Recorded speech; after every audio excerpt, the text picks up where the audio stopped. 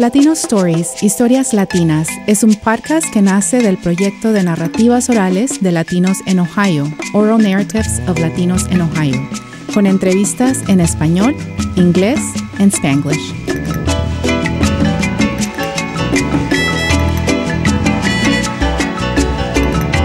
Bienvenidos a Latino Stories. Soy Elena Fowles. Mi invitada hoy es la doctora Silvia Fernández Quintanilla.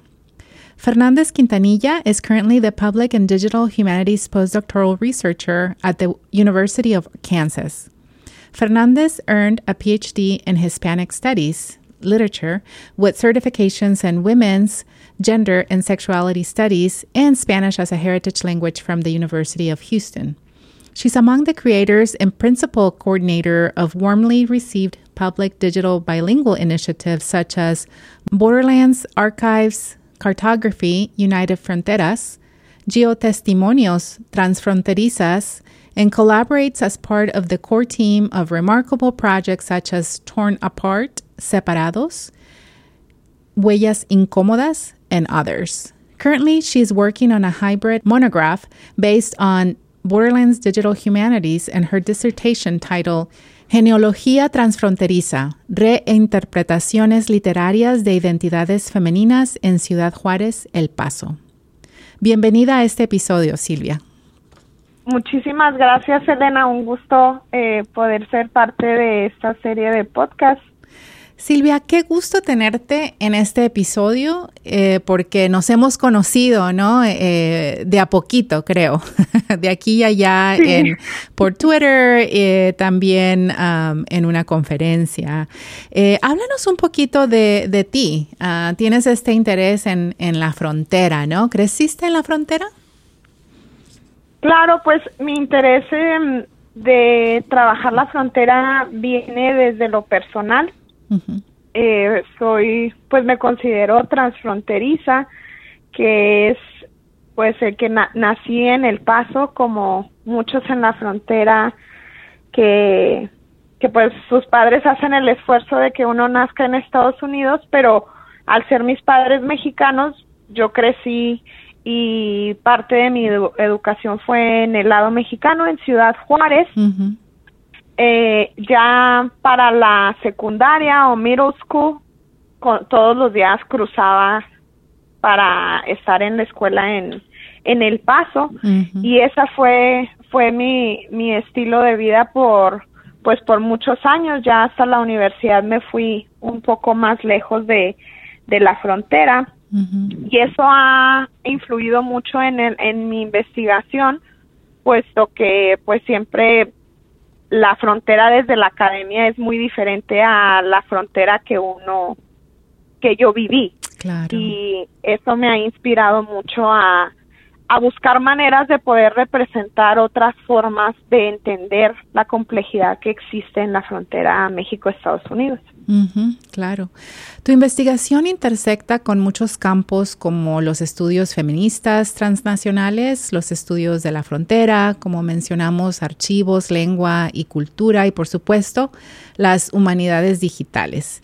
En sí, estas áreas son un complemento de todo, es decir, no podemos hablar de un feminismo transnacional sin tomar en cuenta los estudios de inmigración y la frontera y otras cosas, ¿no?, relacionadas con esto.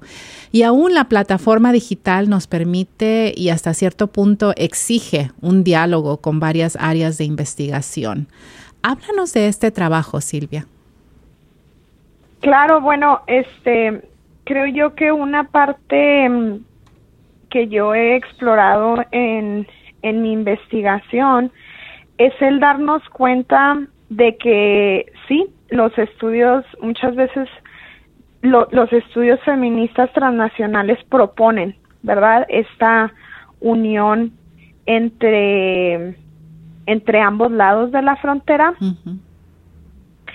Y sin embargo, cuando uno lo pone en práctica, te das cuenta que los archivos están separados, se encuentran en diferentes instituciones, están categorizados bajo México, bajo Estados Unidos, bajo latinos, bajo mexicoamericanos, etcétera, así como también incluso la literatura, ¿verdad? La vemos también tan fragmentada Y durante mi investigación, donde utilizo tecnologías digitales, fue el poder aproximarme al archivo, a la literatura, a la cultura de la frontera y poder ponerla en conjunto para poder entender las diferentes migraciones que han existido en esta región, en sí poder entender la región a través de sus diferentes etapas históricas que han moldeado lo que es la frontera hoy. Uh-huh. Y eso fue, pues para mí fue muy rico porque es poder, a través de un mapa digital, uno puede cuestionar por qué no se tiene acceso a ciertos archivos, lo cual le limita a la misma comunidad fronteriza el poder saber de su historia. Uh-huh. Uh-huh. Entonces, a través de la práctica de lo que proponen muchas feministas, Cherry Moraga, Gloria Anzaldúa, Chantra Taupey Mohanty, de unir ambos lados, es donde uno puede aproximarse a eso. No me refiero mucho a que la tecnología nos permite hacer todo, pero sí nos lleva a entender muchas veces por qué a veces la frontera se entiende de manera dividida. Uh-huh, uh-huh. Claro. Como mencioné antes de tener esta oportunidad de grabar juntas, pues nos hemos conocido por coincidencia, ¿no? En redes sociales como Twitter. Sí. Y también en el 2018 durante la conferencia de Humanidades Digitales. Y fue ahí donde aprendí del trabajo con Borderlands Archives Cartography y después de Torn Apart, Separados. ¿Cómo empezaron estas iniciativas? ¿Qué otros planes hay con estas plataformas? Y aún más importante que para mí, que quiero escuchar lo que tú has aprendido de este trabajo. Claro que sí, pues Borderlands Archives Cartography, cuando se presentó en México, que todavía recuerdo mucho cuando platicamos, Elena, uh-huh. Fue la primera vez que el proyecto se presentó en un congreso de humanidades digitales, uh-huh. puesto que Borderlands Back no inicia diciendo vamos a hacer un proyecto de humanidades digitales, sino uh-huh. que uh-huh. Durante la campaña a presidente del presidente previo, Donald Trump, uh-huh. pues hubo una vez más estas agresiones a la frontera México-Estados Unidos y a uh-huh. sus comunidades. Y en un café estábamos mi compañera Mayra Álvarez, que es la co-creadora de este proyecto, y yo platicando, ¿verdad?, de que es que nosotros vemos la frontera de diferente manera y queremos hacer un trabajo de investigación que no respalde, ¿verdad?, estas agresiones que muchas veces se tiene de la frontera. Uh-huh. Y es algo muy difícil, puesto que por un lado es denunciar la frontera y las injusticias que existen en la frontera, pero muchas veces el aproximarnos de una manera errónea a la denuncia de esto también respalda la retórica nacional, que es pongan un muro porque la frontera es violenta. Y fue esa conversación de que, pues, ¿qué se puede hacer? ¿Cómo podemos llegar a diferentes públicos y no solamente que nuestro trabajo quede en un artículo donde, pues, otra vez se limita quién va a tener acceso a esta investigación? Y empezamos a platicar y dijimos, ¿qué tal si trabajamos a recopilar toda la literatura de la frontera para poder para hacer una visualización donde se pueda ver quiénes están escribiendo de la frontera, fuera de la frontera, y quiénes están escribiendo desde estos espacios? Uh-huh. Eso iba, pues, a tomarnos muchísimo tiempo, y todavía, pues, cada vez hay mucha más producción de y en la frontera. Pero ahí fue donde recurrimos a lo que es los periódicos. En ese momento yo estaba trabajando con la colección que está en la Universidad de Houston, Hispanic American Newspaper, uh-huh.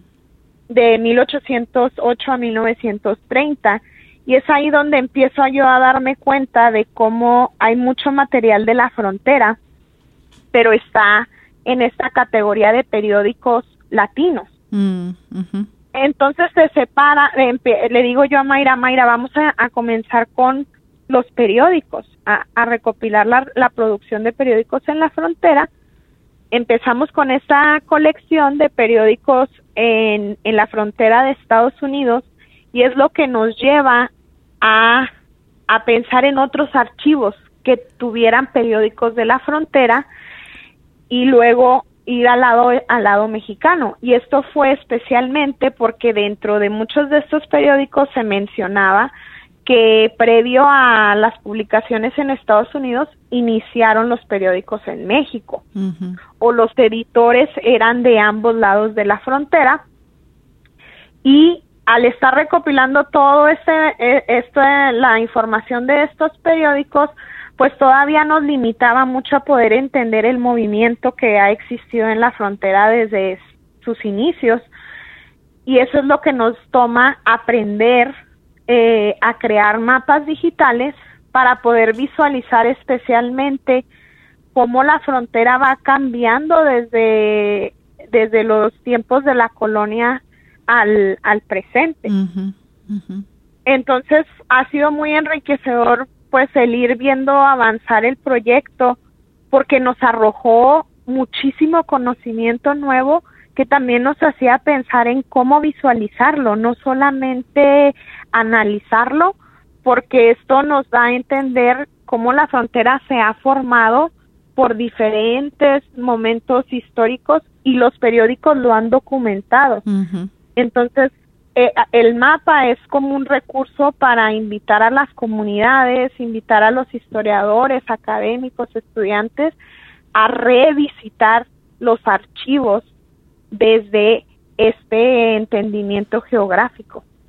Y es así como inicia BAC, que ha ido transformándose a través de los años, ya que como nosotros lo iniciamos como estudiantes, y pues al estar en un departamento de literatura, pues eso fue aparte de nuestras disertaciones, de nuestra investigación.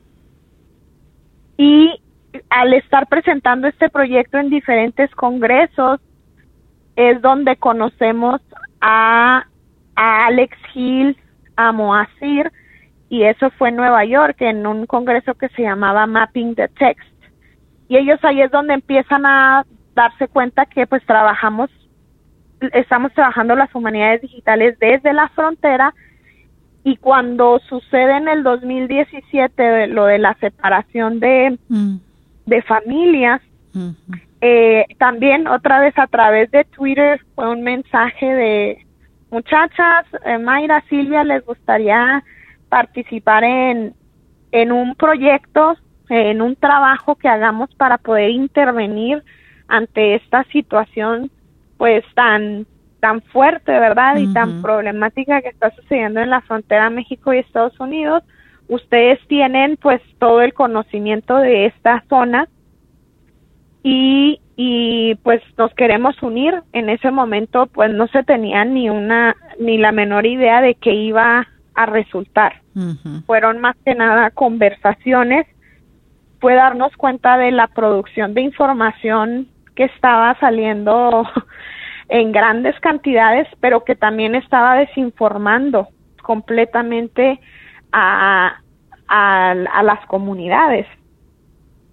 Entonces es donde empieza pues la idea de cómo podemos mostrar que desde la perspectiva como fronterizas es que todos los periódicos sacan lo que es the border crisis. Right. Y eso la crisis no está en la frontera y no es producida por quienes habitan la frontera ni por quienes llegan a la frontera, las comunidades migrantes. Viene desde fuera esta violencia y todo este caos. Y al estar preguntándonos esto fue donde surge esto de vamos a mapear la existencia de los centros de detención en Estados Unidos, donde pues a través otra vez de un mapa podemos ver que la crisis no se encuentra en la frontera, ¿verdad? Se encuentra en todo Estados Unidos y es producida por quienes tienen el poder. Entonces eso fue pues el primer el volumen número 1 de Torn Apart, fue más que nada visualizar los centros de detención, quienes estaban a cargo de estos centros de detención, y en un momento pues se tenía la intención de que este proyecto iba a poder ayudar a las comunidades migrantes a poder saber en dónde se encontraban sus hijos. Sin embargo, eso fue algo imposible, puesto que los centros de detención estaban cambiando, estaban moviéndose, y también desde una manera ética de visualizar este material también había mucha información que no se podía poner al público, como las mismas direcciones de estos centros de detención, puesto que iba a poder producir otro tipo de problemas. Entonces eso nos lleva a que en la conferencia de México se invitó a quien quisiera, quien estuviera interesado, a revisar la información que se había visualizado, la que teníamos disponible, para poder ver qué más se podía hacer, qué otra información se podía incluir, qué otras habilidades de otros bibliotecarios, de comunidades, de estudiantes, para poder expandir este proyecto y poder arrojar mucho más conocimiento en relación a la separación de familias. Y eso fue lo que ya nos llevó a trazar el dinero que está detrás de esos centros de detención, el cual tomó mucho más tiempo, puesto que la información disponible está muy reburujada, no es clara, hay muchos silencios, hay muchas categorías generales que no nos hacía entender quién en realidad eran las corporaciones o los representantes políticos que estaban apoyando este sistema de migración. Sin embargo, pues se trabajó en enfocarnos en ciertas visualizaciones que pudieran mostrar un poco de cómo funcionan estos centros de detención, el cual pues es algo muy frustrante, puesto que está involucradas con compañías independientes, así como compañías gubernamentales, y individuos latinos, afroamericanos, universidades, pero pues fue algo muy muy enriquecedor.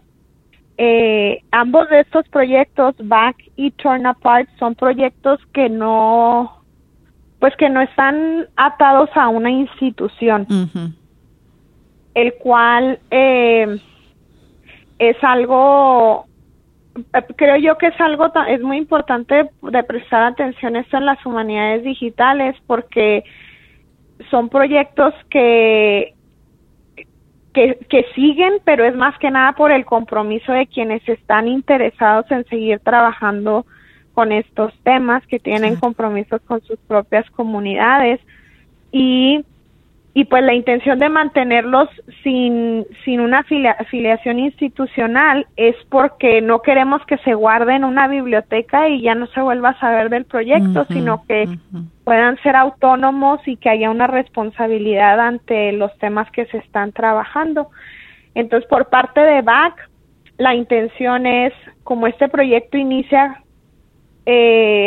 pues con nosotras como estudiantes, sin tener en ese momento mucho conocimiento de otro tipo de plataformas, lo que se quiere es trasladar el proyecto a una plataforma de computación mínima para no depender de esas plataformas donde uno tiene que pagar una suscripción. Claro. Y que no se vaya a perder ese proyecto, ya que pues el proyecto tiene para mucha más investigación, que es especialmente poder hacer otro tipo de visualizaciones en donde se puedan mostrar los editores, los traductores de el contenido de estos periódicos, así como los temas. Y en el caso de Torn Apart, pues después del volumen 2 está la convocatoria abierta de quien quiera seguir con otro aspecto de esta situación que pues en el presente lo vemos, ¿verdad? Hubo también estos campamentos que se establecieron en el lado mexicano, que sería interesante incorporar, o cómo es la situación transnacional, ¿verdad? Cómo está la situación en la frontera entre Guatemala, Belice y México, para poder ver de una manera más amplia el problema o pues esta crisis global. Claro, claro. Sabes que mencionaste que cuando empezaste el trabajo, tú y Mayra empezaron el trabajo, no lo pensaron como vamos a hacer un proyecto de humanidades digitales, ¿no? Y de hecho, cuando yo misma reflexiono sobre mi trabajo, yo pienso en que tampoco lo hice pensando en las humanidades digitales, ¿no? Antes de que yo tuviera entendimiento de lo que eran las humanidades digitales, la importancia, y ahora que me parece crucial, ¿no? Incorporar las historias de nuestra comunidad. No empecé con esta idea, ¿no? Sin embargo, en los últimos 5 o 7 años, hemos visto cómo rápidamente estamos incluyendo más voces latinas de inmigrantes, y aún, como tú mencionas, hay mucho más que hacer, ¿no? Y esto, obviamente, ¿no? Ahora que siguiendo como yo sigo haciendo este trabajo y tú de alguna forma sigues haciéndolo también, ¿no? Creando y más contenido, o tal vez otro enfoque en el trabajo que ya se comenzó. Estamos viendo lo importante que es esta información, ¿no? De nuestras comunidades en diferentes áreas de Estados Unidos, con diferentes enfoques y eso. Y me da gusto saber también que estas plataformas que tú mencionas no están ligadas a una institución que, como sabemos, puede tener sus beneficios y no, ¿verdad? Porque, por ejemplo, si uno se va a otra institución, ¿qué va a pasar con el proyecto que has estado trabajando por un año? ¿Cómo vas a continuar? ¿Cómo vas a mantener ese proyecto vivo y presente y de acceso, ¿no? a la comunidad? ¿Qué aspecto de este tipo de trabajo te da más satisfacción? Sí, claro que sí. Bueno, son dos lados. Uno es que como te mencioné al principio, ¿verdad? Uno desde las humanidades muchas veces ve que su trabajo no va fuera de una universidad, o no va muchas veces ni siquiera fuera de un salón de clases donde se analiza, se discute un ensayo y listo. Uh-huh. Y a través de esos proyectos se ha podido entablar conversaciones, se han podido entablar diálogos y cambios en diferentes lugares. VAC ha llegado al interés de museos, Torn Apart igual, Torn Apart ahorita está en exhibición en el Museo Urbano en Nueva York, wow, en el que vemos el alcance fuera de la comunidad y vemos cómo arroja nuevas ideas y también la posibilidad de que otras personas digan, yo también puedo hacer este tipo de proyectos de una historia en particular que no ha tenido atención o ha sido mal representada. Entonces, eso ha sido algo extremadamente satisfactorio, el poder ver cómo estos proyectos han hecho un cambio y han abierto la creatividad, la posibilidad de que otro tipo de historias, otro tipo de comunidades se inserten a lo que son las humanidades digitales o todas las otras disciplinas que se incorporan en este tipo de proyectos. Por otra parte, algo que ha sido muy satisfactorio y pues también es mucha emotional labor, uh-huh, o esa presencia de siempre estar como a la expectativa de no, las cosas no son así. Es que estos proyectos nos han hecho cuestionar muchas de las estructuras que uno ha visto como normativas. Como tú mencionaste, los proyectos son independientes, pero eso nos llevó, por ejemplo, BAC, nosotras éramos estudiantes en ese momento. Si el proyecto de BAC hubiera salido de la universidad, se hubiera tenido que quedar en la universidad. Y nosotras nos íbamos. Ahorita igual, Mayra y yo pues estábamos en eso de estar en una institución estable, y eso nos hace cuestionar mucho, ¿verdad? También qué pasa con estos proyectos que son de un grupo grande de un grupo de personas creando el proyecto, como fue Torn Apart. Entonces hay esas decisiones que uno tiene que pensar en realidad para el futuro de este proyecto. Asimismo, los proyectos nos han hecho cuestionar mucho en cuanto al acceso de archivos, el cuestionamiento también de muchos métodos que dentro de las humanidades digitales pues se han hecho la regla. Sin embargo, cuando trabajamos con otras comunidades, no significa que tenemos que seguir ese tipo de prácticas o de métodos, que no son puesto que no va a reflejar nuestras propias historias. Entonces, para mí eso también es muy satisfactorio, de que a través de estos proyectos puede uno entrar a espacios donde pues no tenía uno muchas veces ni siquiera el conocimiento, sino la plataforma para poder decir, no, es que en ese proyecto no funciona de esa manera y se deben de ver otras maneras de crear y de producir conocimiento. Y eso para mí es pues muy importante, especialmente en áreas donde pues han sido controladas muchas veces por una visión occidental y patriarcal, en el que muchas veces los latinos no somos parte de ellas.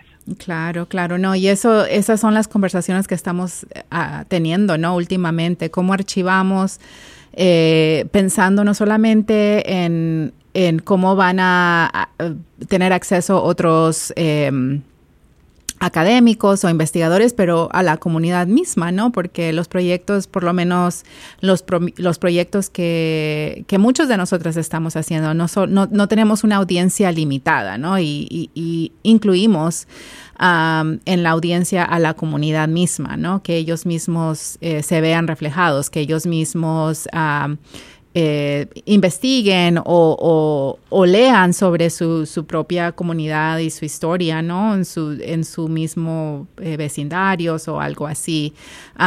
Y entonces no encajan dentro de esas esas fórmulas, ¿no? Que ya existían antes, y tenemos que reinventar o tenemos que adaptar a lo que tiene más sentido para la comunidad o la población que estamos con la que estamos trabajando, ¿no? Muy cierto. También me recuerda un poco, ¿no? Lo que estabas diciendo sobre el trabajo que ustedes hicieron, ¿no? Era aparte del trabajo que estaban haciendo con su disertación y todo esto, ¿no? Y pienso que muchos de los proyectos que existen ya, ¿verdad? Ahora mismo, que se han empezado con algo aparte, ¿no? Entre comillas, en el tiempo libre hacemos esto, ¿no? Pero que no ha sido parte, ¿verdad?, de nuestro trabajo principal, por ejemplo, ¿no? Correcto. Entonces, y que no lo que quiero decir con esto es de que no se le ha dado el valor, ¿no?, necesario, porque el valor lo tiene, ¿no? Este trabajo tiene mucho valor, ¿no? Para investigadores, tiene mérito, ¿no? Para ser visto como un trabajo en sí, ¿no? Que no un trabajo aparte o un hobby, sino que algo que debe de apreciarse de una forma más concreta, ¿no? Y muchos de estos, y estas conversaciones se están teniendo, ¿no? En cuanto a trabajos, y la academia con algunas universidades está respondiendo, ¿no? Están respondiendo a valorar este tipo de trabajo de una forma más tangible, ¿no? A través de inclusive las publicaciones que estamos creando a través de este trabajo. O incluso trabajos, ¿no? Job postings, ¿no? Se están incluyendo este trabajo como parte de la capacitación que quieren que este académico tenga, ¿no? Y que traiga a su institución. Entonces, hay progreso lento, pero lo hay, ¿no? Y me da gusto que mencionaras esto y bueno, gusto de que lo hayas empezado, pero sí quiero reconocer que muchas veces este trabajo no es reconocido formalmente, ¿no? En nuestras instituciones. Silvia, en enero serás profesora en Washington State University en el programa de Digital Technologies and Cultures. Muchas felicidades por este nuevo camino que te lleva más allá de la frontera de El Paso, Ciudad Juárez. Ya estás llegando más a la otra frontera, ¿no? Con Canadá. ¿Qué es lo que más te emociona de esta nueva etapa profesional? Pues, ay, Elena, más bien de emoción, creo que también es un gran compromiso, puesto que, como tú lo mencionaste previamente, el trabajo que uno hace es más las responsabilidades que uno tiene como académico, como miembro de sus comunidades. Y más que nada, bueno, durante mis trabajos, estos proyectos, ha sido aprender de cero muchas cosas. Uh-huh. Y con la intención de incorporar todos los aspectos necesarios para poder representar algo mucho más amplio que solamente una historia. Y recuerdo mucho la presentación que tuviste cuando hablaste de las traducciones, ¿verdad? Uh-huh. De la traducción al español. Ha sido en estos proyectos en el que los proyectos tienen que ser bilingües, multilingües. Uh-huh. No solamente vamos a poner a los estudiantes a trabajar y el profesor dar las instrucciones, pero él es el que presenta o uh-huh. escribe los artículos. En mi caso, que he trabajado con compañeras que estamos, pues, en la misma etapa donde se buscan trabajos, se buscan oportunidades, ha sido aprender mucho de ese trabajo en colaboración y romper con muchas veces esas estructuras que uh-huh. el mismo sistema te exige para dividir. Entonces, al estar yo ahora que comienza en Washington, pues siento mucho compromiso de poder seguir ese tipo de valores para que mis estudiantes aprendan a trabajar de manera unida uh-huh. y no dejarse llevar por la fama o por quién sabe más, especialmente en esta jerarquía de tecnología e humanidades, uh-huh. sino más bien ver a futuro de que sean iniciativas, sean proyectos que ellos puedan continuar, no solamente crear y ganar dinero y olvidarse en realidad del compromiso con la comunidad que se esté trabajando. Entonces, para mí ese es el gran compromiso. En Washington el programa está comenzando. Hubo un cluster hire de profesores de áreas de las humanidades para poder seguir creando ese puente entre lo digital y las humanidades. Muchos de los estudiantes se capacitan para poder trabajar en compañías de tecnología. Entonces, para mí ahora el reto es que lleven las humanidades a estas corporaciones, a este trabajo de tecnología, para que pueda haber un impacto en las comunidades latinas, en las comunidades de la frontera, desde estas corporaciones que muchas veces son las que nos vigilan, nos controlan. Entonces sí es para mí pues un reto eso de salir de muchas veces esta zona de confort de pues trabajas con la gente que piensa de tu misma manera, pues ahora es traer la frontera, el pensamiento de la frontera a esta otra parte de Estados Unidos. Claro. Silvia, por último, háblanos de tu libro híbrido. Explícame un poco sobre este proyecto que me parece fascinante. Claro, pues el proyecto viene un poco relacionado a lo que trabajé en la disertación y a lo que he trabajado con las humanidades digitales. Es como una combinación en el que la intención de este libro pues tiene el componente escrito y ciertas visualizaciones, ciertos datos que se puedan utilizar de manera interactiva o se puedan utilizar en otro tipo de plataformas digitales, pero lo que se hace es analizar estos personajes femeninos que cruzan de un lado a otro lado la frontera a través de sus interseccionalidades. Entonces, cómo esto nos arroja a entender los datos de estos personajes literarios o que se encuentran en el archivo de una manera mucho más compleja que involucra pues su estatus social, su ciudadanía, su raza, su estatus civil, y entender cómo navegan, ¿verdad?, en estos espacios transnacionales, para de ahí repensar la manera en que se visualicen en un archivo digital, en un mapa, en un videojuego, y poder no borrar estas resistencias y estas maneras de sobrevivencia que tienen especialmente las mujeres en regiones pues divididas de una manera geopolítica. Y eso, por ejemplo, un ejemplo claro es muchas veces hay un personaje que me parece un ejemplo muy interesante. Es una mujer soltera que vive en Ciudad Juárez, y ella tiene visa de turista, cruza a Estados Unidos para trabajar en las casas, limpiando casas. Al momento de cruzar, este personaje se vuelve indocumentado por estar trabajando, a pesar de que cruza con una visa de turista.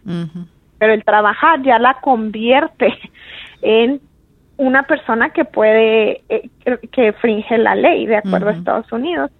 Este personaje lo hace porque al cruzar a México, ella está manteniendo a una familia con dólares y está respondiendo a un sistema patriarcal que le impone seguir con un hombre que muchas veces la violentaba. Entonces, al estar recopilando este tipo de movimientos desde las humanidades, para mí se me hace muy interesante cómo podemos reflejar ese tipo de historias a través de un mapa digital, a través de un archivo digital que no encapsule a estos sujetos en uno o el otro lado de la frontera. Entonces, eso es parte de este trabajo. Involucra, por ejemplo, también material de archivo de mujeres en la frontera, que sus archivos se encuentran en ciertas bibliotecas, y poder entender, por ejemplo, es el caso de la rebelde Leonor Villegas de Magnon, que fue la creadora de la Cruz Blanca en Laredo y Nuevo Laredo, y cómo ella cruzaba al lado mexicano para rescatar a cualquier soldado que necesitaba ayuda médica, y lo cruzaba a Estados Unidos, le daba los servicios para que ellos pudieran seguir en la Revolución Mexicana. Entonces, ese tipo de dinámicas me parece que más allá de pensar en cómo utilizar la tecnología, nos pueden arrojar un conocimiento más amplio de quienes viven en la frontera, pero también impulsando a la concientización y el tipo de política que se está generando en la frontera, que muchas veces no toma en cuenta que para muchos uno no ve esa división. Claro, sí. Los que vivo, yo también soy de la frontera, ¿no? Y siempre me ha parecido interesante cómo se ve la frontera desde lejos de la frontera, ¿no? Desde los ojos de esos que no han crecido en un lugar que donde nosotros esas divisiones son parte del día a día, o esa, cruzar la frontera, el puente, cosas así. son cosas de diario, son cosas que hacemos, que, ¿verdad? Que significa familia también, ¿no? Significa cruzar a un lado al otro, significa ir a visitar a familia. Sí, y ahorita, entonces, pues ahorita con el coronavirus se ve muy claro, ¿verdad? Ahorita, pues la gente del lado mexicano no puede cruzar a Estados Unidos. ¿Cuántos negocios en el lado estadounidense han desaparecido porque dependían de la comunidad mexicana? Claro. ¿Cuántos mexicanos se han quedado sin trabajo por esas leyes que rompen completamente con la vida diaria del fronterizo, transfronterizo? Sí, muy cierto. Silvia, muchas gracias por esta conversación y bueno, espero que no sea la primera y la última. Tenemos mucho más de qué hablar sobre tus proyectos y sobre tus nuevas experiencias en el estado de Washington. Muchísimas gracias, Elena, y pues la admiración es mutua con el trabajo que llevas a cabo. Gracias. A todos, gracias por escucharnos y recuerden seguirnos en Facebook y de compartir este podcast con otros. Hasta la próxima.